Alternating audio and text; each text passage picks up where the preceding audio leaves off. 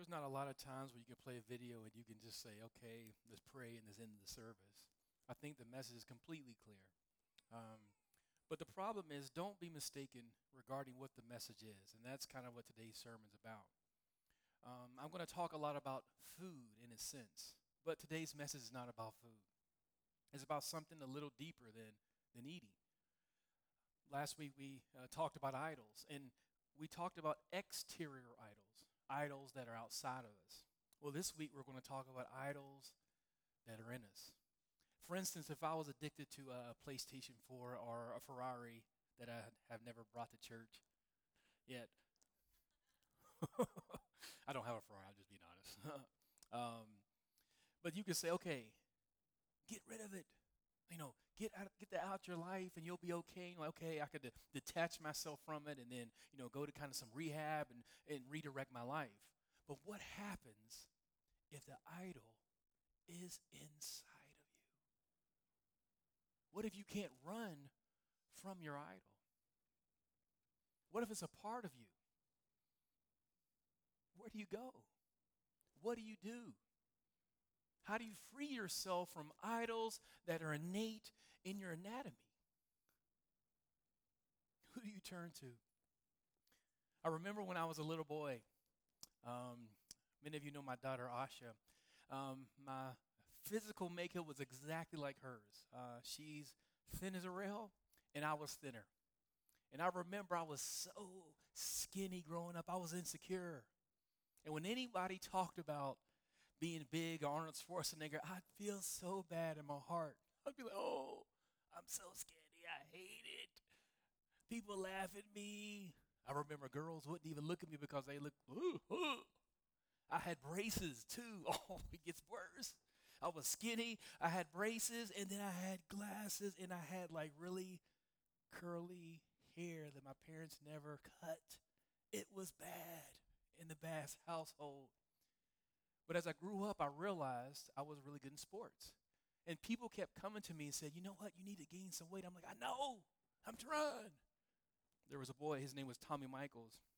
I think when he was in junior high, he weighed about 220 pounds. And everybody used to talk about his eating habits. They were legendary. I mean, Tommy could eat 20 pancakes for breakfast. And I used to think about, man, I'm not man enough because I can't eat 20 pancakes. I need to get it together. So what did I do during breakfast? I took the challenge and I tried to eat, and I used to gorge myself. I developed this bad habit of overeating because I wanted to be big. And from that point forward, eating became a real challenge for me. I didn't address or I didn't go into the depths of bulimia or anorexia, but what I did is I used eating to build up my body. And my wife, many of you don't know, she used to be a fitness competitor. She used to be one of those people on the stage who had like the muscles and they were rippling out of her body. And she had to eat to live. She had to eat so much protein, and she had to do protein shakes. And when we got together, she was like, okay, I'm going to try to get you in shape because you had a shape. Did you even play pro football? This was, I'm older now. I'm like, oh my gosh, my insecurities again. So I began to work out again and get big. And I'm like, oh. But nevertheless, eating became unhealthy to me. In a sense, I began to worship, not eating, but there was these impulses that resided in me that because I overate, that took away discipline for all these other areas of my life. A lack of discipline is a dangerous thing. Many of you, I don't have to say that. You know that. But when you can't moderate any area of your life externally, look inside. There may be something that you're wrestling with on the inside. When people talk about endurance church, hopefully they talk about the theme of heart. We're a church about the heart. And here, this is a hard issue. Like, we're going to talk about eating, understand that, but this is not about eating. What this is about is the condition of your heart toward God. Have you ever struggled with eating? I have. And when you eat, do you eat to live Or do you, everybody knows it, live to eat? Now, this is not a sermon about dietary habits or changing your eating habits. That's not what this service is about today. This service is about your appetite or your impulses. And if you can't moderate them, then you can fall into idolatry. We could talk about the same topic regarding sex, or we could talk about money, or we could talk about clothes, or we could talk about family. Idolatry has many forms. But ultimately, if you give value to anything above God, you're falling into idolatry. If you bow your will, like I was, to get big, and you eat and eat and eat so you can gain 2 pounds, you're not trying to hear God. I'm trying to get fine on the outside. And as a result, I didn't even think about God. All I thought about was building my body so I could play football, which worked, which led to college football, which led to professional football. And in my path, eating became a habit that I didn't know led to me worshiping my appetites, worshiping my desires, worshiping my impulses. And those things almost destroyed me. So what does God want us to watch out for regarding having a full stomach? How does God want to monitor what we put in our hearts and minds and in our mouths? Albert Einstein has this quote. I want you to think about it. He says, an empty stomach is not a good political advisor. Really interesting concept. If you can't open your Bibles to the book of Philippians, chapter 3. Pastor Vashon didn't know that we were coming out of Philippians today, but he was in alignment with the Spirit. So thank you. Hopefully you're having a good morning. I don't know what the weather's going to be like the rest of the week, but I'm so thankful you came out. Last week during small groups, I heard it was phenomenal. Everybody called me and said, small groups was so awesome. And I was like, yes. And our numbers are getting bigger because more people are coming. And I think people are happy with what's going on in our small groups. We have some good facilitators. We made a couple adjustments, and I feel like we're really going in that area.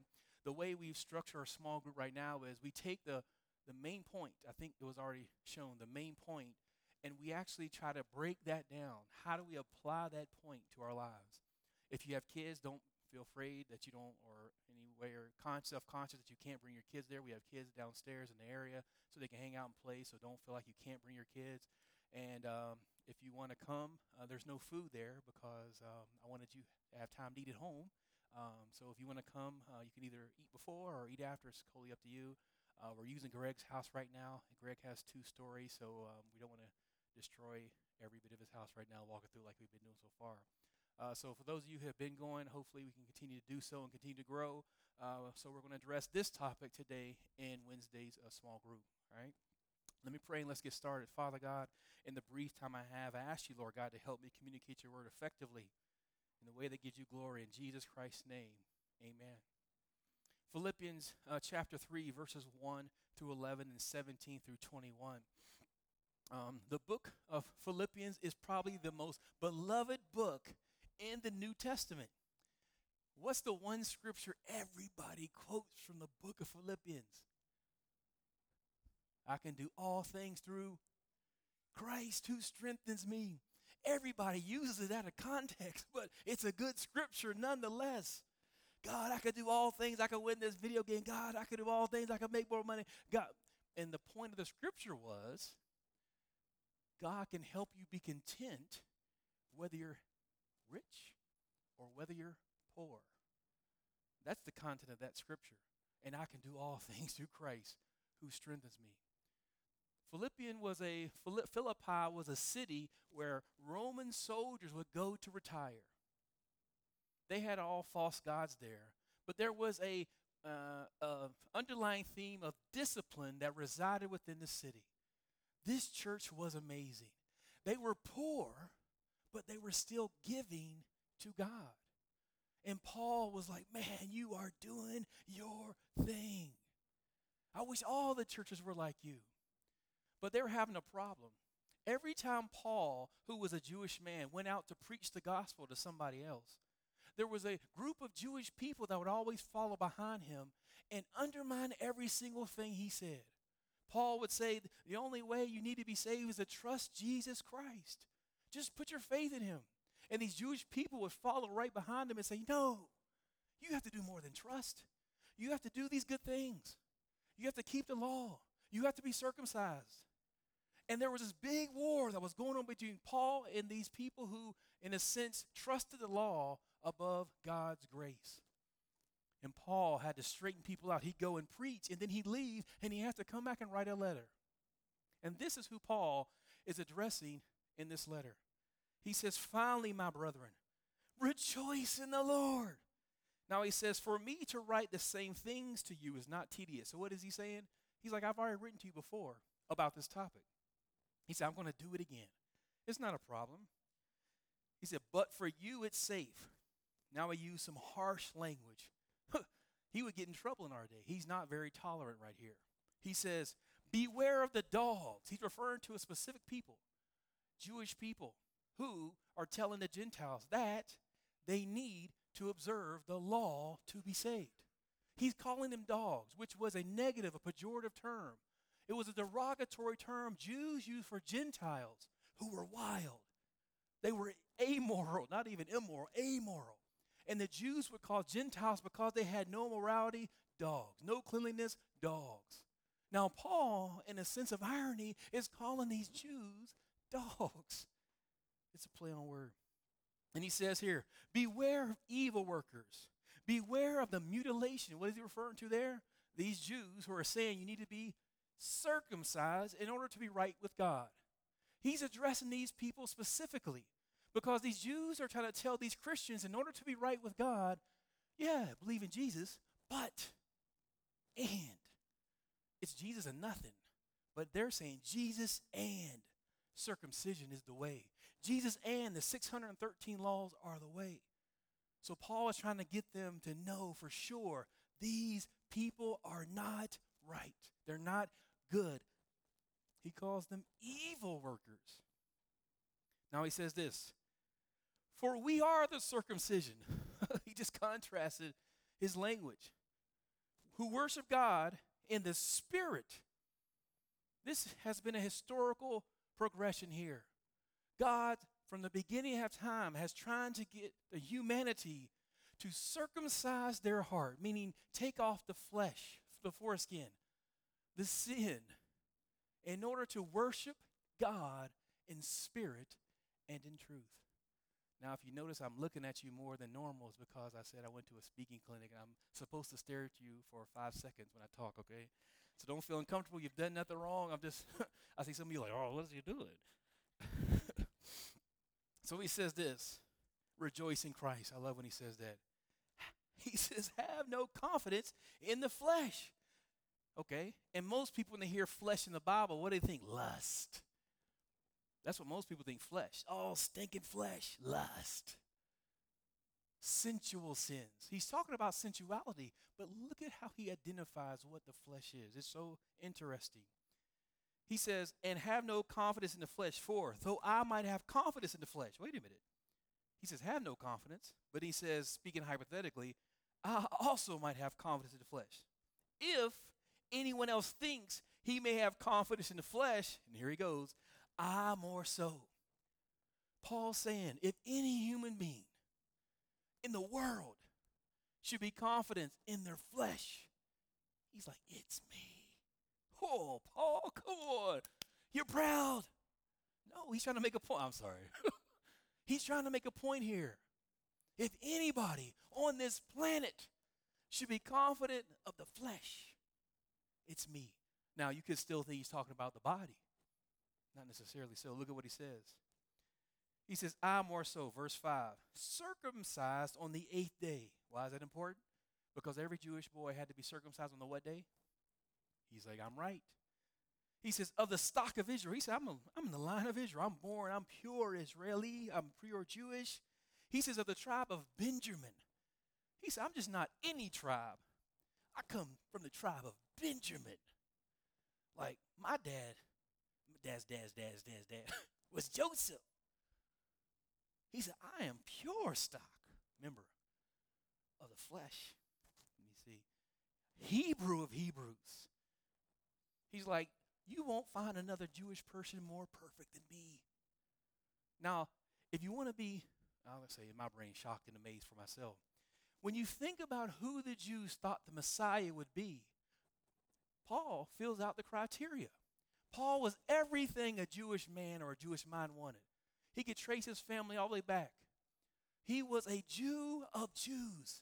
And if anybody had the background to be the Messiah, it was Paul.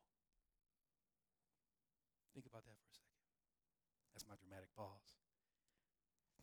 Now listen to this. He goes off this anatomy or this background. He goes concerning the law, a Pharisee. What is he saying? You know the Pharisees. People make straw men out of Pharisees. But the Pharisees were the most biblical, literate human beings that ever existed. The Pharisees represent the holiest, I know it's a word people don't like, the holiest a human being could be with their own efforts. The Pharisees could memorize scores of the Bible from memory and recall it at the right place, at the right time, in the right context. If I ask you, does anyone have a book of the Bible memorized? Who could raise their hand? Rhetorical, please don't. They memorized whole books of the Bible, the entire Old Testament. They had dedicated to memory. And I have struggled with John 3:16. And God says, I'm his righteousness. The Pharisee would say, you're not righteous. You don't even know the Bible. It's not about our knowledge. It's about our trust in him.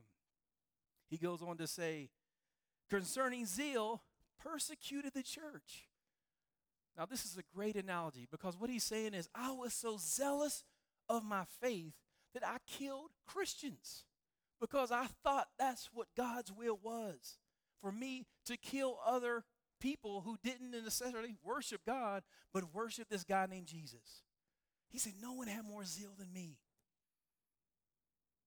Now listen to this. Concerning the righteous which is in the law, blameless. He said, according to what I know, I was perfect. Now listen to this, 7. But what things were gained to me, these I counted as a loss for Christ. I'm going to go on a little bit further here. Yet indeed I also count all things lost for the excellence of the knowledge of Christ, Jesus my Lord, for whom I have suffered a loss of all things and count them rubbish, that I may gain Christ. He's trying to say, man, I was perfect. In today's culture, he would be, I was going to throw a name out there. He'd be wealthy. You would say he'd be in a wealthy family. I'm trying hard not to throw out a political name. He'd be a Kennedy. I just threw it out there. He'd be a Michael Jordan kid. He'd like, man, I have the pedigree. He's a Clinton kid. He's perfect. And he's like, I threw all that away. All the advantages of my birthright.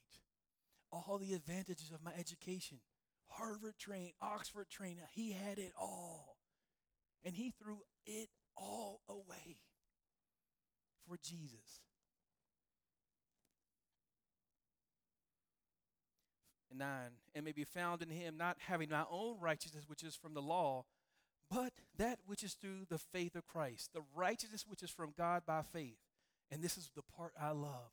This part brings me to tears almost every time I read it. Look at this, verse 10. He says, that I may know him. This word is a sexual word. He's like, I threw all this away for one thing, that I may know him. And it's so amazing, Paul, the Hebrew of Hebrews, the Jews of Jews, this guy who went to the third heaven is like, man, I still have this desire to know him. I mean, you would think, Paul, this guy has the Bible memorized. He's going around planting churches that stayed. And he still has a desire to know him. Let me keep going. And the power of his resurrection. And the fellowship of his sufferings, being conformed to his death, if by any means I may obtain the resurrection from the dead. He threw a lot of baggage in there. He's like, not only do I want to know him, but I'll go through anything I need to go through in order to be resurrected from the dead. I'm willing to be obedient to death, that I may be with Jesus Christ for all eternity. Brethren, join, this is the part I want to focus on. Join following my example, and note those who so walk, as you have us for a pattern. For many walk, whom I have told you often, and now tell you weeping, that they are the enemies of the cross of Christ, whose end is destruction, whose God is their belly. This is the point of the whole scripture. Whose God is their belly, whose God is their belly. Their God is their belly. As I'm studying, trying to figure, Lord, what does you want me to go? I go to the scripture like, wait a minute. Their God is their belly? And I stop. Their appetites, their emotions, their desires, their impulses rule their life. Paul was like, please listen to me. If there's another person, whether he's a pastor, a prophet, apostle, it doesn't matter what he claims to be. If there's a person whose God is their belly, if they're led by their appetites, they're led by human desires and not the desires of God, he's like, they are the enemies of the cross of Jesus Christ. Listen, he goes into more detail. I like it. He says, 19, whose end is destruction, whose God is their belly, whose glory is their shame, who set their minds on earthly things. It's like these people, they're focused on getting all that they can get now, here on earth. They're preaching that. They're preaching it's all about getting now, heaven on earth right now. You can get all what you want now, here on earth. He's like, these people are the enemies of the cross of Christ. And this is what he says in verse 20. For our citizenship is in heaven, from which we also eagerly wait for the Savior, the Lord Jesus Christ, who will transform our lowly bodies, that it may be conformed to his glorious body, according to the working by which he is able even to subdue all things to himself. So at the end, he goes from the body all the way back to the body. And he's trying to say, it doesn't matter how attractive or smart, how intelligent, how emotionally wise, how deep or how low. It doesn't matter how you are physically in the flesh, your impulses or emotions, all of those things will be redeemed in heaven. We're all getting new bodies. You can't listen always to the voice of your body. My body's talking to me right now. I'm not singing an R. Kelly song, but it is. And my body, you know what it's saying to me right now? Your back hurts. I need water, please. Your back hurts. Thank you. And this is why no one sits right here, because I do it all the time. I apologize. You listen to your, and I don't want to, I'll do that, okay. You listen to your bodies above the will of God. Your body talks to you. Some of you are sitting in the hard seats. If you're in the back row, it's you, or in the front row, it may be you. And your body's saying, man, this seat is uncomfortable. Some of you had long nights last night. It was long. And your body's like, man, when I hit that bed, it's over. Thank you. This is for protection. Don't put water near electricity. Thank you for chilling. That was the Lord. Because you know there was a pastor, this is totally off subject, Donna. There was a pastor one time who was baptizing people. And he's in the baptismal pool. And he asked for the mic, the mic with the cord, and died. Because he electrocuted himself. And what if I'd have checked it out? I mean, I could have been, I'm sorry. Let's get into the points and we're done. This is the church. I'm sorry. What do you need to know? I tried hard to communicate to you the background of the text. A lot of people go through the Bible, they never even touch the Bible. I feel like if you know the Bible, you can apply it to your own life. This church is not about me and my knowledge. You come to me. I don't want you to come to me, only if you have to. But I want you to be so immersed in God that you hear God's calling for your life. I've been in churches, 10,000 plus people, where everybody has to come to the church and surrender their own ministry for the ministry of the pastor. That's not what this church is about. This church is about you answering God's calling for your own life. You have a ministry. You have gifts. And I hope this church can be a foundation, a platform for you to take off and change the world. My heart has always been to be the pastor of C.S. Lewis. Who was his pastor? That man had a pastor. He wasn't a pastor. He wasn't a preacher. But he went to church every day.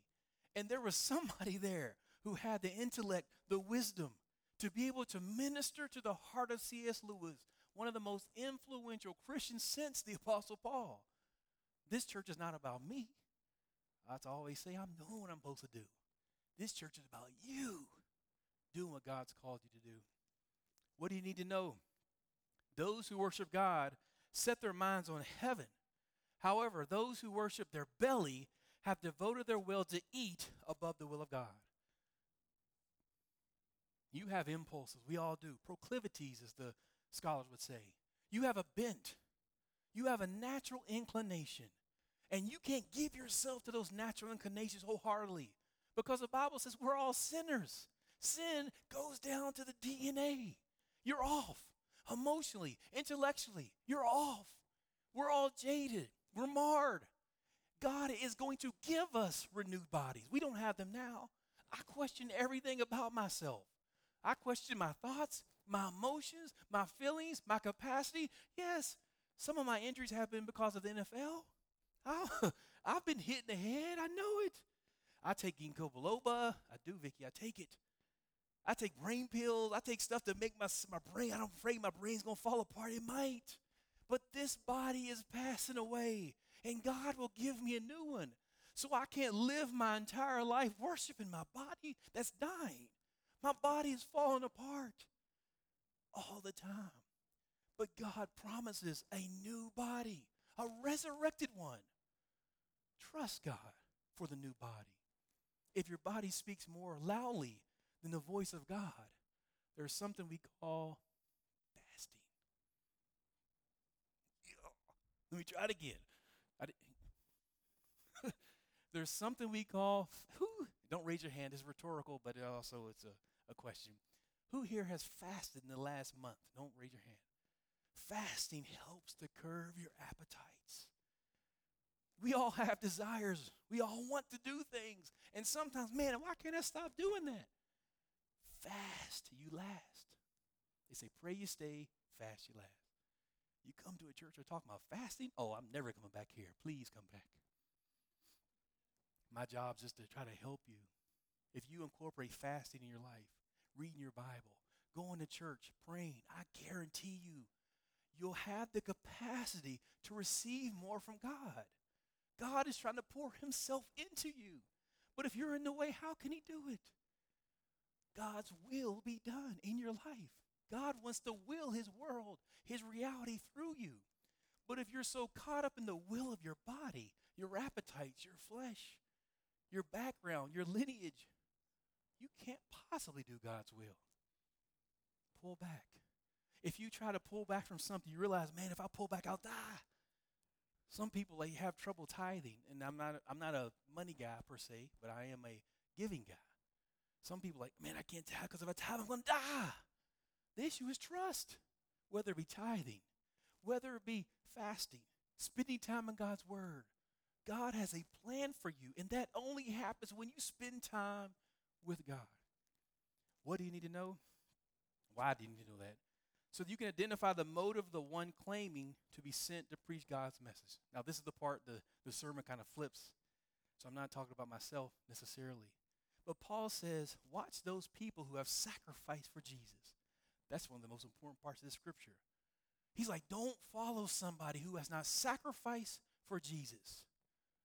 He's like, if you see somebody sacrificing for God, follow that person. But if you see somebody who can't sacrifice for Christ, do not follow them. Why? He said, because those people have a heart for this world. And the one who is sacrificing is the evidence. That's the evidence that they have their heart stored in heaven. It's God's kind of radar. Man, I want to read this guy's book. There's some pastors out there that are worth $500 million plus. I don't think I'll ever be worth that much. I said think, Doja. I might be. Who knows? Who knows? 500 million. Imagine how much you could do with $500 million.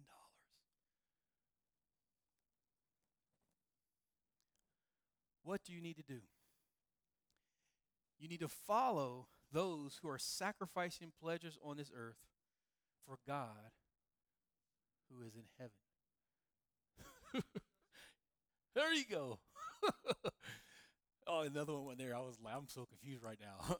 Follow those who are sacrificing pleasures on this earth for God who is in heaven. See, now, what's my challenge as the pastor of the church? I can't show you my sacrifices.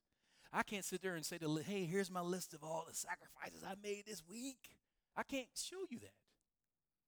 But you have to, through prayer and time with God, look and discern those people who have made sacrifices for Jesus. And those people who have sacrificed, you lock into those people.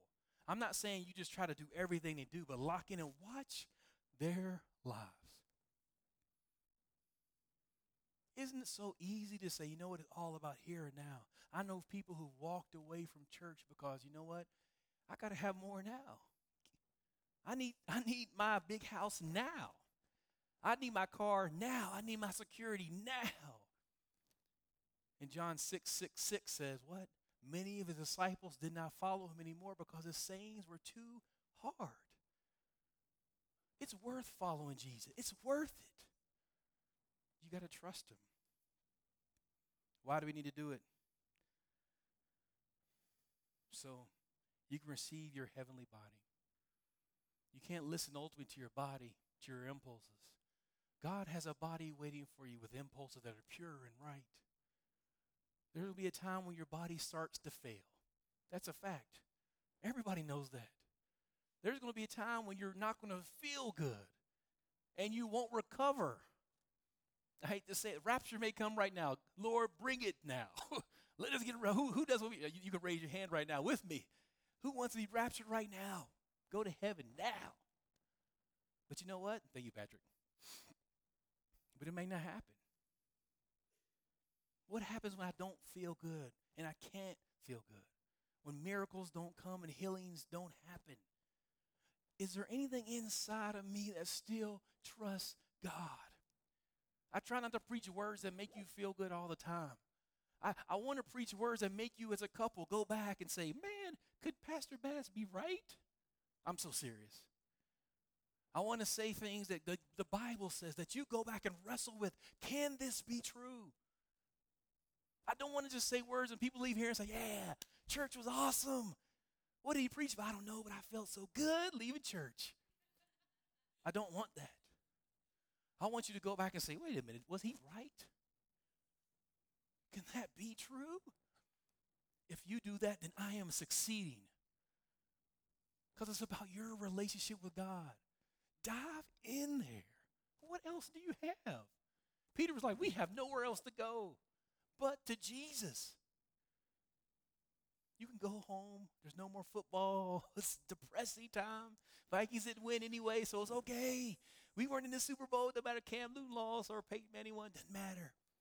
We're in the political season now. People are going to be divided. I'll say this one point. I'll jump off because I know Donna won't like my political statements. But the gates of hell have been poured out on both parties. You don't like it, but that's the truth. God's kingdom is coming. That's what it says in Daniel. God's kingdom wins. I'm part of a monarchy. Monarchy. Oh, that didn't come out right. You know what I meant? How can I help you remember? Here we go, Adam. All right. This next point is important. This is my dramatic pause without them moving it. Remember. No, one before it. Oh, is there not one there? What is going on? This is the point. Don't look at the screen then. If you only worry about being fine. I'm not fine. I'm just saying. That's what I'm trying to say. If you only are being fine, then you most assuredly will not ever be fine. Oh, you are like, don't worry about it. If you only worry about being fine, look at me. Don't worry about that. This is all. This is all. If you only worry about being fine, you'll never be fine. If you only worry about being fine, you'll never be fine. I had a rough week, just like probably some of you did. I know some of you did. I felt bad this week. Nothing really happened. I just felt like trash. Paul said, my past life was rubbish. It means trash. Sometimes I look for hope too. I'm there too. Sometimes I want to know, man, God, what's happening? I mean, what? I don't even know if my desires are right 90% of the time. When I get up here, I'm responsible to make sure my motives are right. I don't know, guys. I don't know if my motives are right. When people come to me with problems, I'm like, I don't even know if I have the answer. When I look at the bills, I'm like, I don't know if I have the bill, I have the money. When it's time for me to preach, I'm like, I don't even know if it's going to make sense. So I got to trust God for every single step. We won't always have heavy sermons. I just want you to understand the point of this life is trusting the words of Jesus Christ. That's it. There's a man named Jesus Christ who didn't write down one word, but all of history points to him. Is it a coincidence? Do you believe that? Are you willing to put all your chips in the center of the table and say, I'm down with Jesus? This is a church. We don't try to make people feel good per se by the sermons, but we want to love on you outside of that. We have great people here. We do. And today's Valentine's Day, the day of love. God's love won. I believe in hell. I believe eternal punishment. I do. I believe in heaven. And I believe in eternal life. And I believe this life, we have a choice. This is just about our choice. Did you choose Jesus in this life? Did you choose him? Did you not just choose him, but did you obey him? So remember, if you only focus on your body, you'll miss out on getting your body.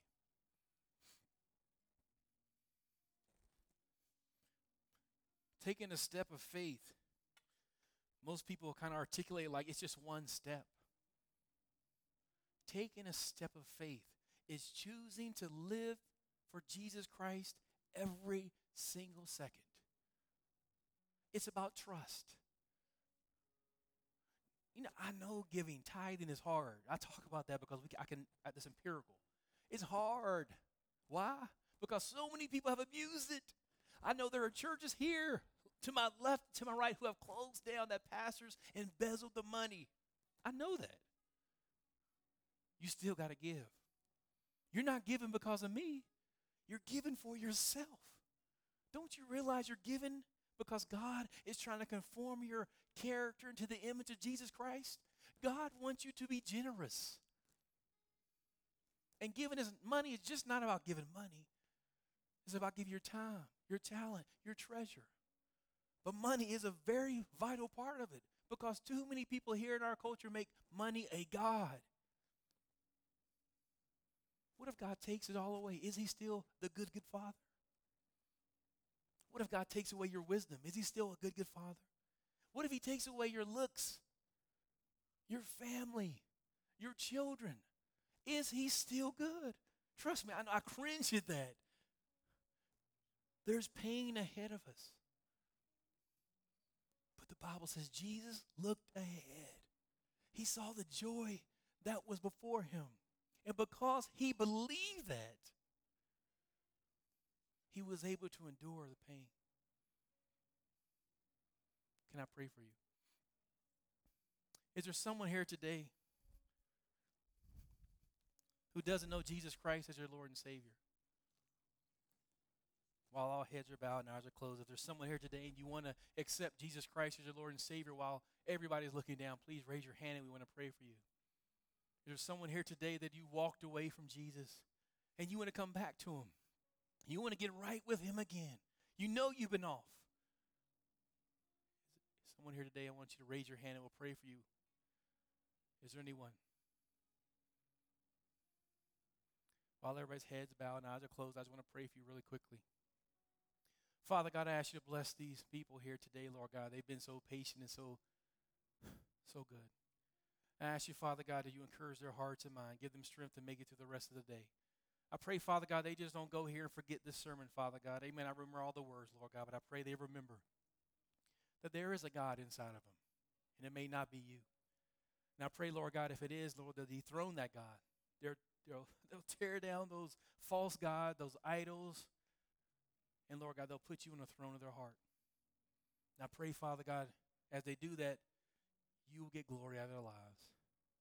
In Jesus Christ's name, amen. Well, today is Valentine's Day, and we have some Valentine's vittles in store for you out there in the foyer area. We've kind of divided this area out there for you to fellowship and hang. For those of you, this is your first, second, third, or maybe fifth time, you haven't been here in a while, we have small group, and it's every Wednesday. If you want to come and connect outside of church, please connect with Greg. He is the bald-headed guy who's smiling, shorter. But if you say bald-headed, shorter guy, Greg will come out there. How else do I describe Greg? I mean, give me another example. Yeah, okay. Verification. Where 2 and 3 are together. We want you to have a good Valentine's Day. Hopefully, women, if you've been here, you've received a rose. It's our way of saying thank you for coming out and worshiping with us today. And I just want you to go out and be blessed. So the Lord bless you and keep you. The Lord make his face shine upon you and be gracious to you. The Lord turn his face toward you